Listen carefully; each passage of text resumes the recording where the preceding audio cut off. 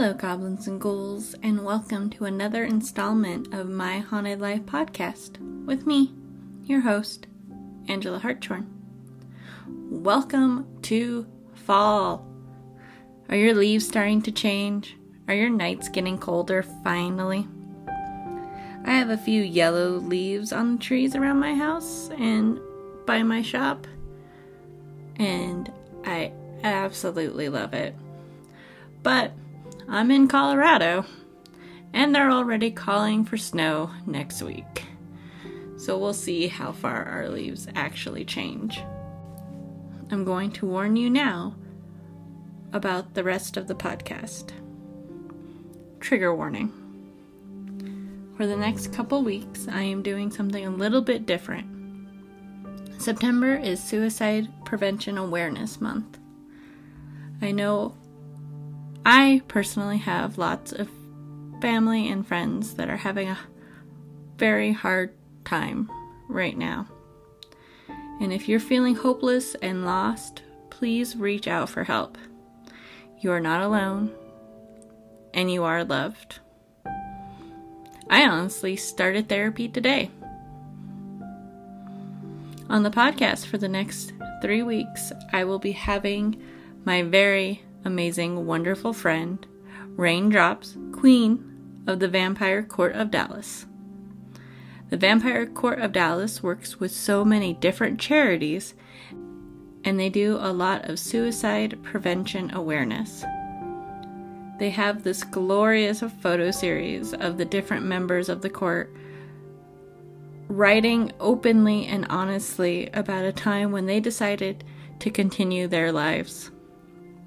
I'll be sharing a lot of them on the Facebook group. We are also sharing, the next few weeks, our favorite vampire stories to go along with the beginning of spooky season. That being said, they get fairly dark. So, let's get into it, shall we? Grab yourself a cup of tea. Make sure the doors are locked and the sage is close by. I have a story to tell you.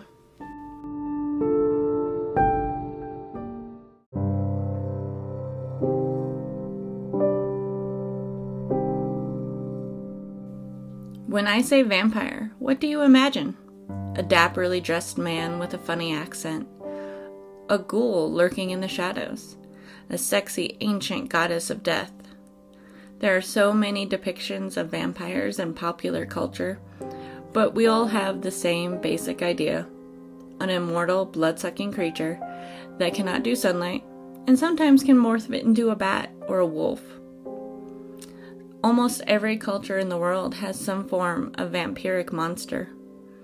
Sometimes they are beautiful, other times they are horrifying. But one thing that always reigns true is the idea of taking life force. Usually blood. Most of the time, these creatures are thought to only be in old ghost stories and Victorian novels. But there is a very vibrant and active, lively, I dare say, vampire lifestyle subculture. And yes, some of them do drink blood. But where do they get the blood, you might ask? They aren't pulling people into alleyways or attacking them on the streets like you might be thinking since you've seen it in movies. No, there are a lot of people out there that consider themselves vampire donors, literally donating their blood to vampires to feed off of. There are numerous websites dedicated to helping a vampire find the right donor. Kind of like dating sites. Safety is a big concern, so there is a lot of information required, like blood types and testing documents. But why even drink blood? Is there really a need? For those that identify as blood-drinking vampires, there is. Many report that they suffer from asthma, migraine headaches, depression, chronic fatigue syndrome, fibromyalgia, and other endocrine system-related disorders. And there's something about the blood that just helps. I would be remiss if I didn't also mention vampire courts or houses. These organized groups of vampires are in nearly every major city around the world, and you can find them if you know where to look. Honestly, most of the time you can find them on Facebook. A lot of these groups hold wonderful, amazing balls, like the yearly Denver Vampire Ball with a new theme every year like Valhalla or Versailles, or the Dallas Vampire Court, whose proceeds go completely to charity.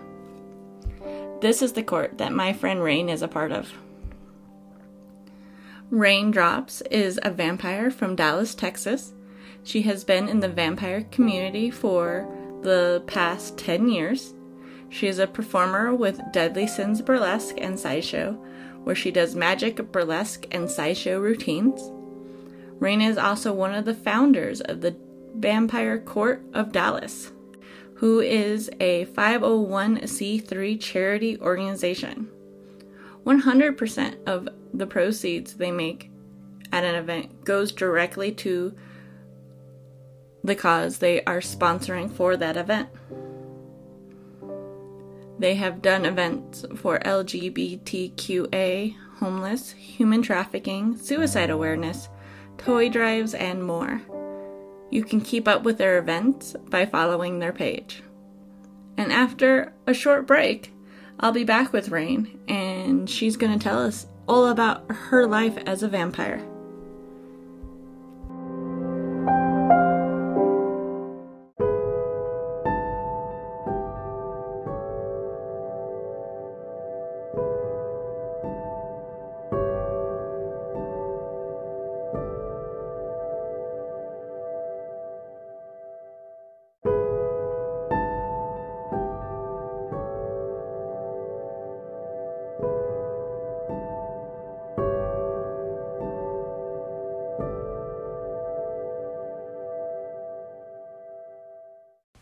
Okay, we are recording again. So, welcome everybody back to the podcast. I am very excited to be joined by my dear friend, Miss Rain of the Dallas Vampire Court. And you are queen of the court. What does that mean to be a vampire queen? Oh, well, I like to think more as a leader because what I do for my community is we have about 70 members of the Vampire Court of Dallas, and we promote our members to give back to the community. So there's not really a niche for spooky kids to be able to help provide money or resources, because a lot of charities are usually church-based or religion-based. We create an environment that's safe for anyone and everyone that just wants to come in and give back in some form or fashion, whether that's time, money, donations. And so not only do I provide a safe environment, but we help our members have a family. There's a lot of the people that are in our court may have been judged for not really having any friends, for being that weirdo kid, for struggling along the way, or not really knowing what was happening to them. So we not only have this big outward focus to really support Dallas surrounding area, but really foster growth of our own members. And so that's really what I consider being a leader of my court. They call me queen. It's actually what the title I think is on paperwork, but I feel like that's a title earned, and whatever I can do at the end of the day to always be there for my court members is what means the most for me, because I'm just a phone call away. You are so invested in your court. It's amazing how much stuff you guys do. You guys are working with, is it just one charity at the moment where you guys are doing the really cool photos? I don't want to give it away. So we do actually have multiple charities. Okay. So essentially once a quarter we like to do a big push. And so what happens is we're very democratic. So what happens is every quarter we'll talk, hey, we want to do something that's aimed towards veterans. We want to do something towards homeless LGBTQA, or we want to do suicide awareness is coming up in September. So there's a whole week of ensuring that mental health is really important, bringing awareness that people do struggle. And we're redoing that right now on our Facebook page, because right now with coronavirus, Black Lives Matter movement, everyone is really in a pickle with the emotional health. Yes, definitely. So even though September is truly when we're going to be doing this push again, we're doing it now because we want to promote everyone to continue their story. We have what we call the semi-fang, a knockoff, kind of a spin-off of the semicolon, which is you keep writing your story. But because we're vampires, the semi-fang.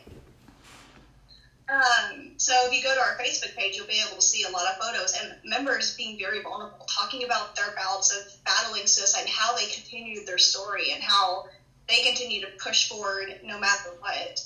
And we have some really exciting photos coming up in September for the next Suicide Awareness Week. So these are we've been doing this for about 2 or 3 years now. So these are just recycled photos over the past couple of years of our members. And they're really cool photos, and I really encourage everyone to get on and check this out.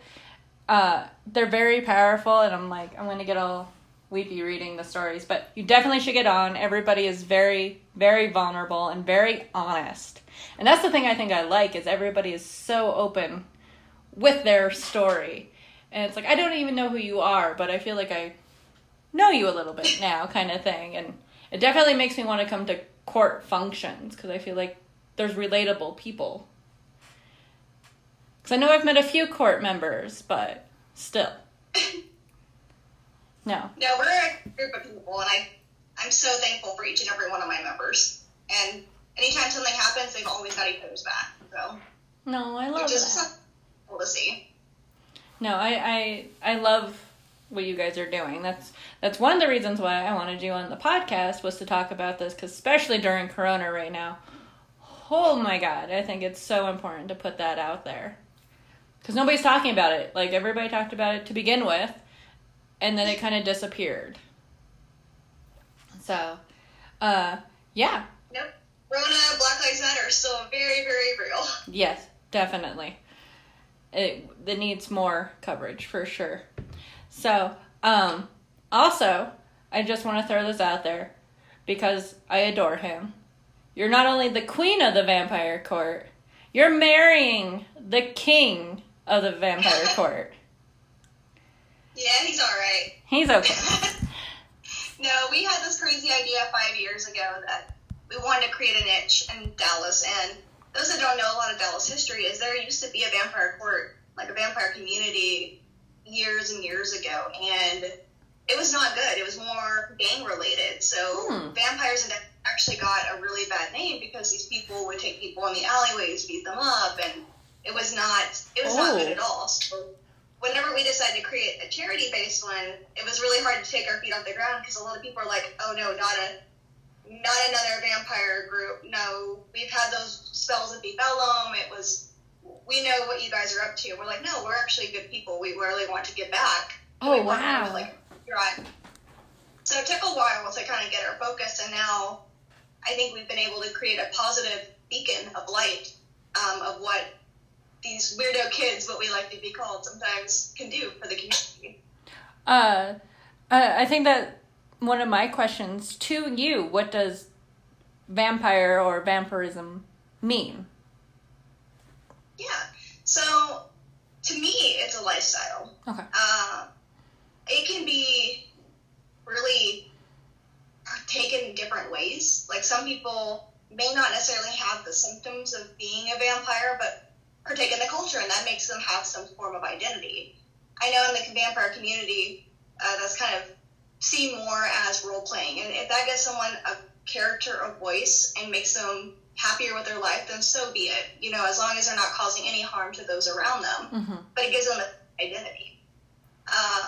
You have those that actually do suffer from a vampire disorder, and what that means is we're just a little bit more supernatural, for lack of better, than most people, since this is a ghostly podcast. And you have different ranges of vampires. You have your psi vampires who need energy. Like, it's an energy balance. That's like the psychic vampire, right?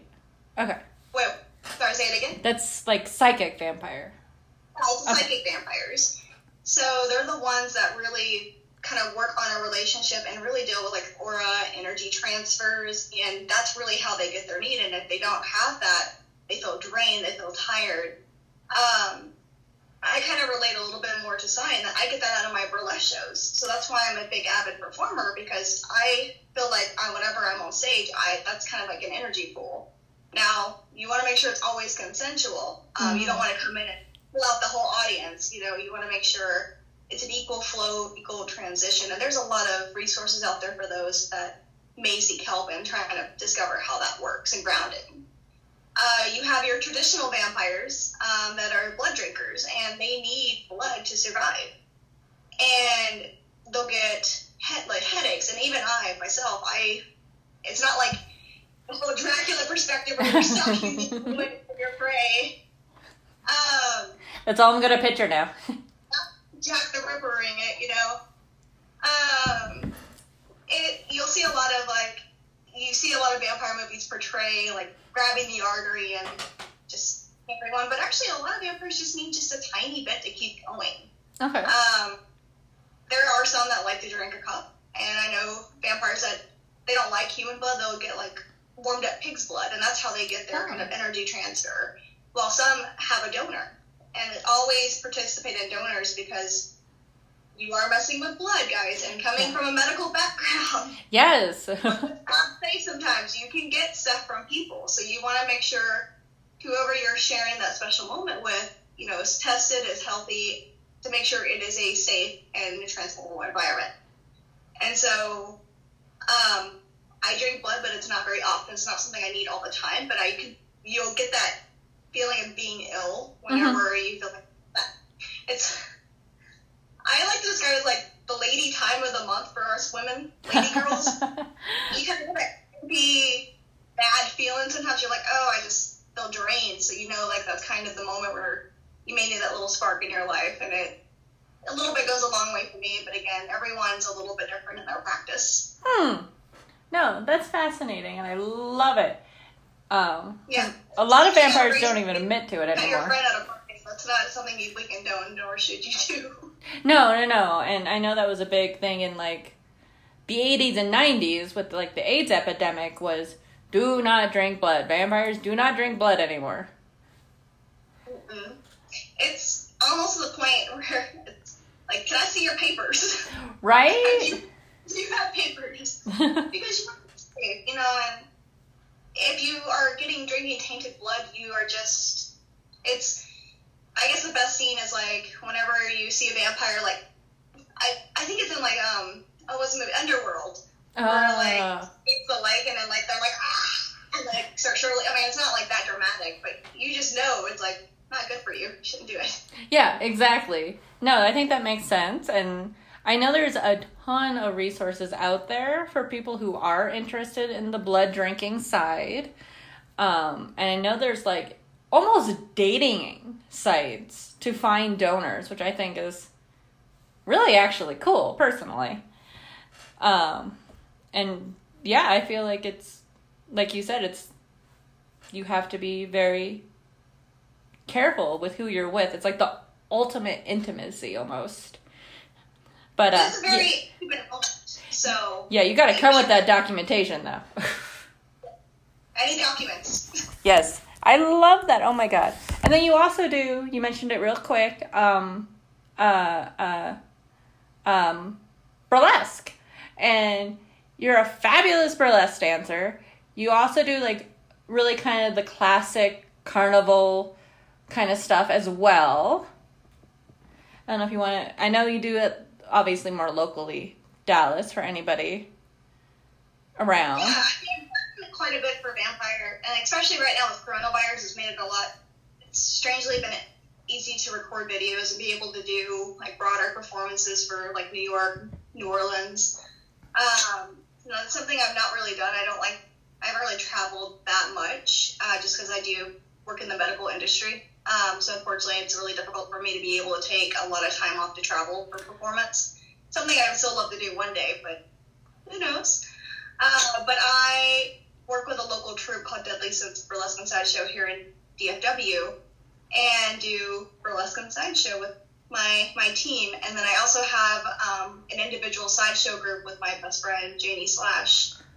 So we perform together in kind of a circus, vaudeville style type of group called Sideshow Rats. It's just me and her doing kind of goofy, old-timey sideshow acts, while also adding a little bit of a fun spin to things. So definitely that's a project we've been trying to get off the ground recently. So, I'm but so definitely excited. an old style circus is really my favorite thing in the world. I got to see one of your acts, and I absolutely loved it. Virtually, I cheated. Definitely, I'm going to get all the links to everything when I go to post this, so everybody will be able to check you out more, and I'm very excited.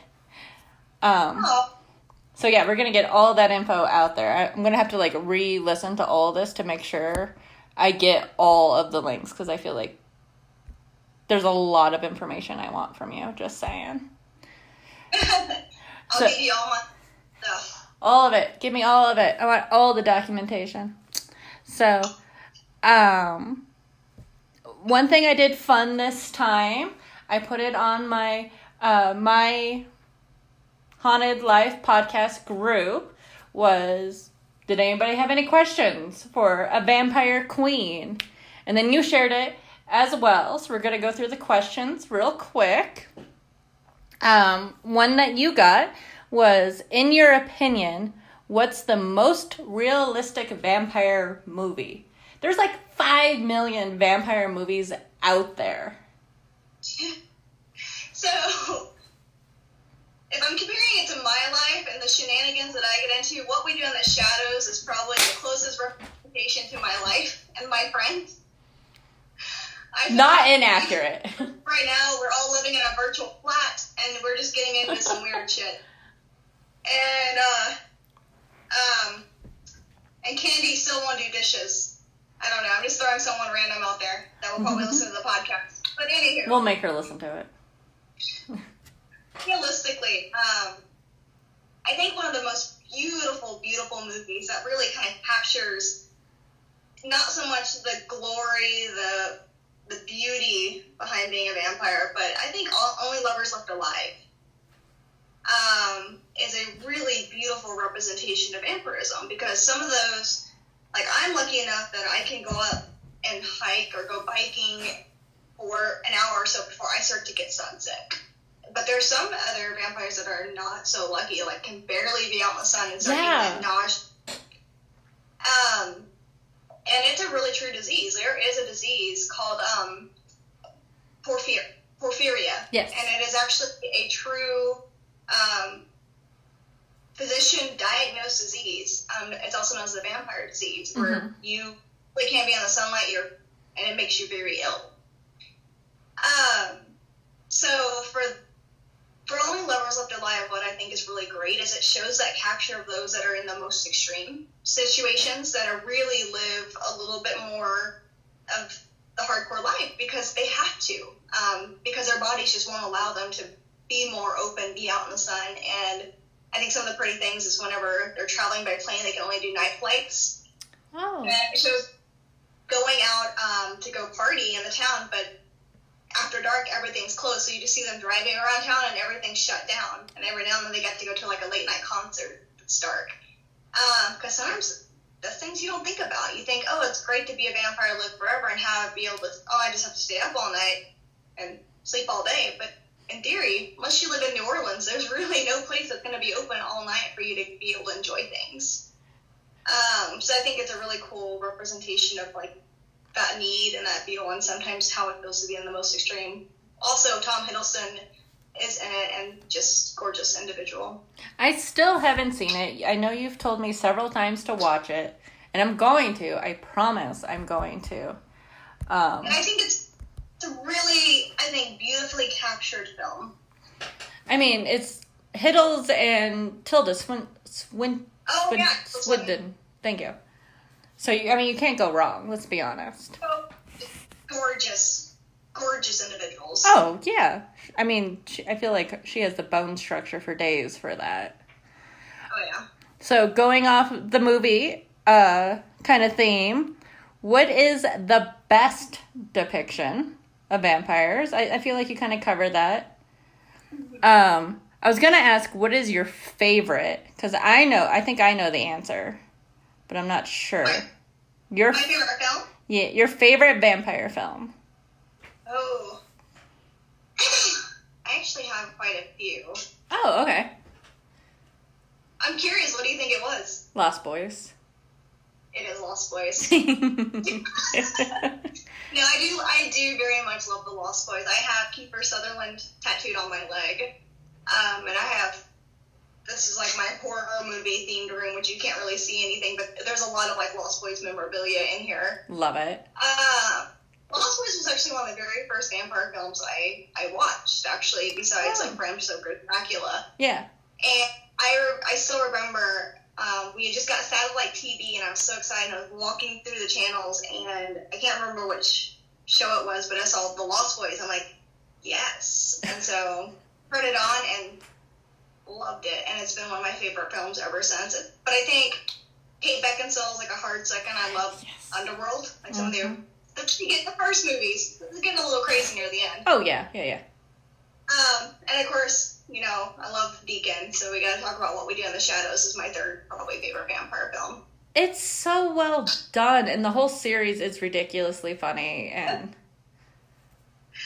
it's so great. I have a very dry sense of humor, and I'm a very goofy person, so I really appreciate everything that happens there.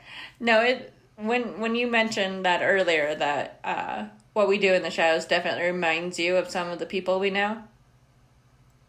It really does. And What We Do in the Shadows adventure, for sure. Oh, yeah. No, it's like orgy episode. I'm like, that's probably what would happen if we threw an orgy. Right? Exactly. No, that episode, me and Jordan almost hurt ourselves laughing, because it's like, oh, God. So, going the total flip side of that, what is the worst vampire in movie history? Can I cuss? Yeah, fuck it. Go for it. Fuck Twilight. And your sparkle-ass bitches. I hate Twilight so much. I don't know why. I see it and I just become physically angry. Like, I'm just like, ugh. Like, I turned on Amazon Prime last night, and I saw that they uploaded every Twilight movie, and I was like, fuck you, Amazon Prime. Oh, You're so... no. Oh, no. No, I don't like the cutesy love story. So, I mean, I'm really against that one. Yeah, I could see that. I personally, I only got about 100 pages into the book because my friend Tiffany, if you actually listen to this, I love you,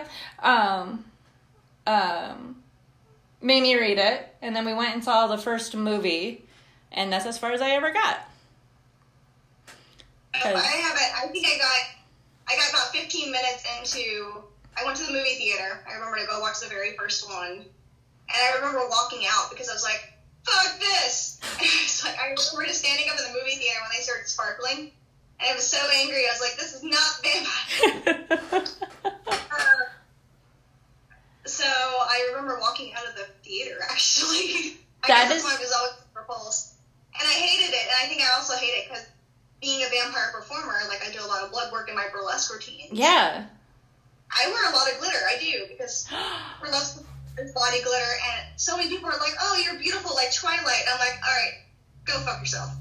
I hate it so much. Oh, no. I mean, I think, personally, vampire burlesque performer, I think Salma Hayek in, what is that one? I want to say Dusk to Dawn. Is that right? Yes. That's what I think, personally. But a lot of these dude bros don't know culture. That's fair enough. I haven't watched a lot of, like, really good vampire films. Like, another really good one that I recommend that's got, like, beautiful woman portrayal of vampires is Wir sind Nacht. And it's We Are the Night, and it's a German vampire film. I don't know this one. Yeah, it's very, very good. It's got a really cool death scene with a piece of paper from a book. Ooh. It's got some cool artwork. Plus, Germans just always think of the weirdest shit, so. That is true. That is really true. For sure. Now I'm actually gonna get, like, German listeners at some point, and it's gonna be nothing but hate mail, and I'm gonna blame you. Oh, no. I lived in Germany. I studied in Germany. I love it. That's why I love you. What was your other question? There was another. So, my friend Kayla asks, are there any stereotypes you would like to correct people on when it comes to vampires? I don't know why I said it that way, speaking of stereotypes. We hate garlic. A lot of my friends will be they'll be like, what do you want to go eat? And I'm like, oh, Italian sounds great. They're like, you can't eat there. You're a vampire. I'm like, oh, hell no. Like, I will eat all garlic bread. I've had, friends put, garlic in my mailbox. It'd be funny. And I'm like, what the hell? I'll just eat it. To me, it's just free garlic. I'm like, it's free food at that point. Free food. So there are some people, legitimately have garlic allergies. Oh, yeah. I don't know a lot of vampires that hate garlic. No. I don't burst into flames when you throw a crucifix at my face. I think just the corny, old school, the one that makes me laugh the most is a stake to the heart. I'm like, that will kill anybody. Yeah. Just be See, that's that's how you kill people, anybody. So I think just the traditional stereotypes are some of the ones I laugh at, but I'm just like, come on now. So going back to the garlic thing, this amused me. So during quarantine, you guys started doing something called Cooking with Vampires, which is this really fun thing that you pass along to your other vampire friends, and then our mutual friend, Julian and Candy, made us do it. And I knew he was so excited to make us watch it for a reason, but I didn't think it was that. So me and my husband, being ornery, I think is the best word to put it, we literally made everything with garlic.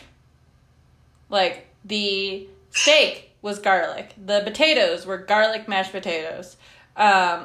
Roasted garlic. Everything was garlic. Even our drink, because we found a drink called the Van Helsing that called for roasted garlic and I think bourbon and ginger and all this.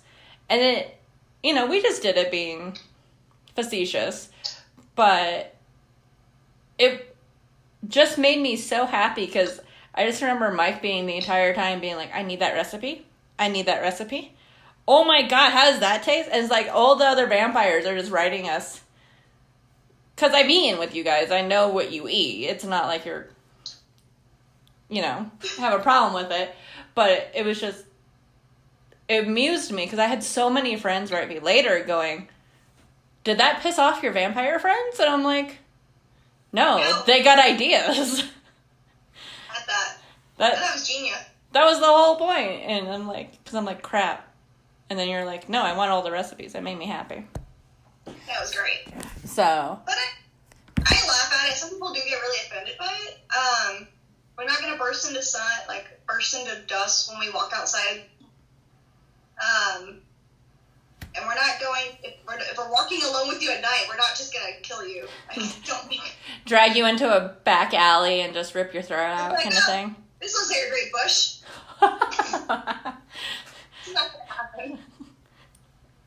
I will say, because you mentioned New Orleans earlier, I remember the first time going down there, and I completely understood why it was like the vampire capital, because it is so damn hot during the day. You don't want to be out. Period. Right there, that's how you create a vampire culture. Just saying. Because it was ridiculous. A few more questions. What is your greatest joy? Your greatest joy. Ooh. Getting personal, non-vampire questions. Ooh. Man, I didn't get to prepare this one. I think other questions I got prepared. So, I think one of my greatest joys is my pets, and I have 2 cats and 2 dogs, and I love them with everything. I have a wolf hybrid who is like my hiking buddy, and I love her. Her name is Lagatha. And then just cheesecake. And cheesecake. I love cheesecake, so if you ever want to be on my good side, just present me with cheesecake, and I'm like, yes, we are friends. Oh my God, I'm going to remember that from when you get out here next. Coming up shortly. Hopefully. Yeah, this Saturday I'll be up there. Oh my God, is it Saturday? I feel like I'm going, so I used to work I worked in the hospital where Ebola happened, so I feel like I'm going in like almost like the suit again. Oh, that's terrifying. Oh my God. What is your worst pet peeve? People that don't use blinkers when changing lanes and turning. I'm just gonna throw this out there. That's a huge problem in Texas. It is a huge problem. It's insane. Man, I don't know what it is about that, but it just pisses me off. I'm like, no, that's bad. you should be a blinker. No. I hate that, and then I really hate, one of my biggest pet peeves is call-out culture, and kind of like the cancel culture, where anyone and everyone is always scared to make a mistake. And I think growing up is making mistakes, and no one is ever going to be a perfect human being. So I think it's easy to cancel someone out versus taking the time to try and educate them. And if they're open to education, awesome. If they're not, then move on. I think that's probably two of my biggest pet peeves. Just if you genuinely care about your friends, like expressing those concerns to them. Aww, that's why I love you. I can't remember the last. If I ever message you privately because I saw something and I'm like, hey, I don't know if I'm taking this the wrong way, but this is what I hear and what I see. It means I love you and I want to see you grow, because your comment could be racist, homophobic, hateful, or could be coming off the wrong way. And it's because I love you. I'm totally for you doing that. Destroy your whole stance in the world. I am so for you ever doing that to me if you feel like you need to. Just saying. It's necessary in some cases when someone just refuses, and they could be toxic, physically assaulting or sexual assault. Like, that's stuff that is very unforgiving. A lot of them have been victims of that. So, like, but someone writing something very stupid on Facebook, especially if they're young, 20s, like, we all have that stupid moment in life. Yeah, we definitely have all been there. Oh no, you from your coffin, you got bright on. I know, I realized how dark it was after I blew out the candles. Because you couldn't see the candles when we first started, and now it's like dark, and I'm like, well, crap. Oh well. I kind of want to relight them. We'll see what happens. Oh, my one candle going. Your one candle. Oh, I can see it now since it's getting darker. I see a little flicker every once in a while. So, and then the last question was, how did we meet? And I'm trying to remember which vampire ball. I'm trying to remember too. I don't think it was this last one. It was the one where we only felt known when we were tying up candy and putting her. I remember which one we specifically met at. Oh. It was Opium in New Orleans for Halloween. Right. I was performing. You did. Yeah, you did your Ouija board routine. Yes. I was like, God, she's hot. Aw, shut up. But, vampire leaders with a rose stem. Right? Because I remember you and Mike specifically, because there was no drama, and you were the nicest human beings. And then before I think it was before the Denver Vampire Ball, you guys got engaged. Yes. So I made a point of going and saying, congratulations. I know you probably have no idea who in the hell I am, but I just wanted to say, I met you guys in New Orleans and you were awesome, and you both were like, no, weirdo, we remember who you are. And thank you. No, you were so good. You were such an amazing performance. I'm chicken shit, you know that. That night is the drunkest I have ever been in my life. Because that waiter is a freaking champagne ninja. Like, I would hide it because for those that did not go to Opium who know what Opium was, it was an event hosted by one of our friends, and a very, very wonderful event.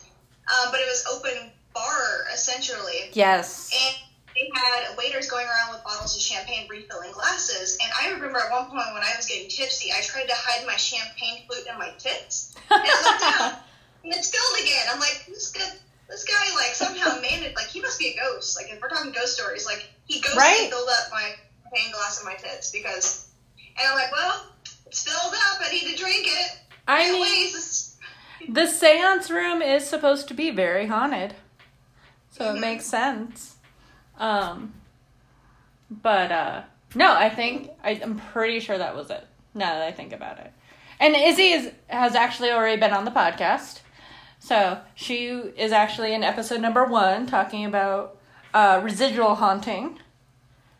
So for anybody who's like late to the party, you're missing out. Go back. But go back and watch. Good. Right. I residually haunted to listen. What? I residually haunted so I could listen. Ooh, see, there you go. I like that. So, one thing, I guess not one thing, we're both doing it, so it's not one thing, but, we are very excited to go over some of our favorite vampire stories. And considering we're both history nerds, we went a little bit insane. So bear with us. If it gets too long, I'll make 2 episodes, whatever. We'll see what happens.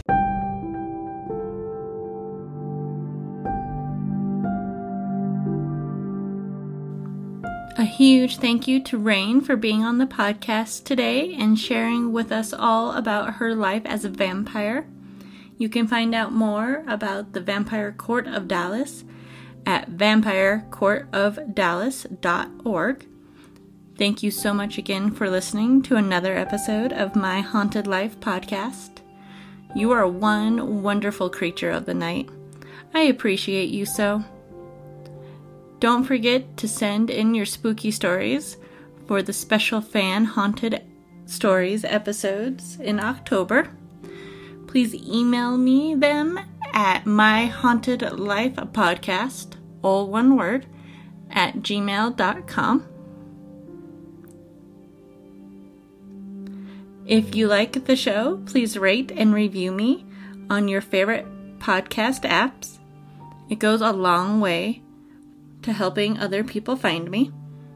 I also have a Facebook group that I'm on pretty regularly. Also, I have a Patreon if you really want to support the show and help me decide on future episodes.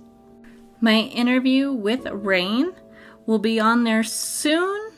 I'm not sure how soon because it is a 3-hour long video and I don't know how to video edit very well, so we'll see.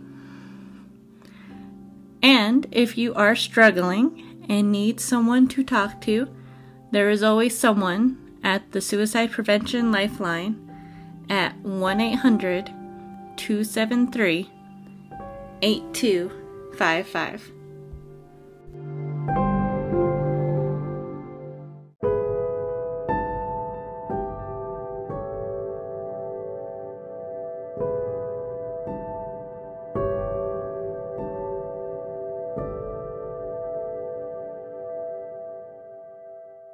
Another one real quick since I've been playing with the sound. Same thing, Rain. Just randomly do whatever. Push it, push it, push it, push it, push it.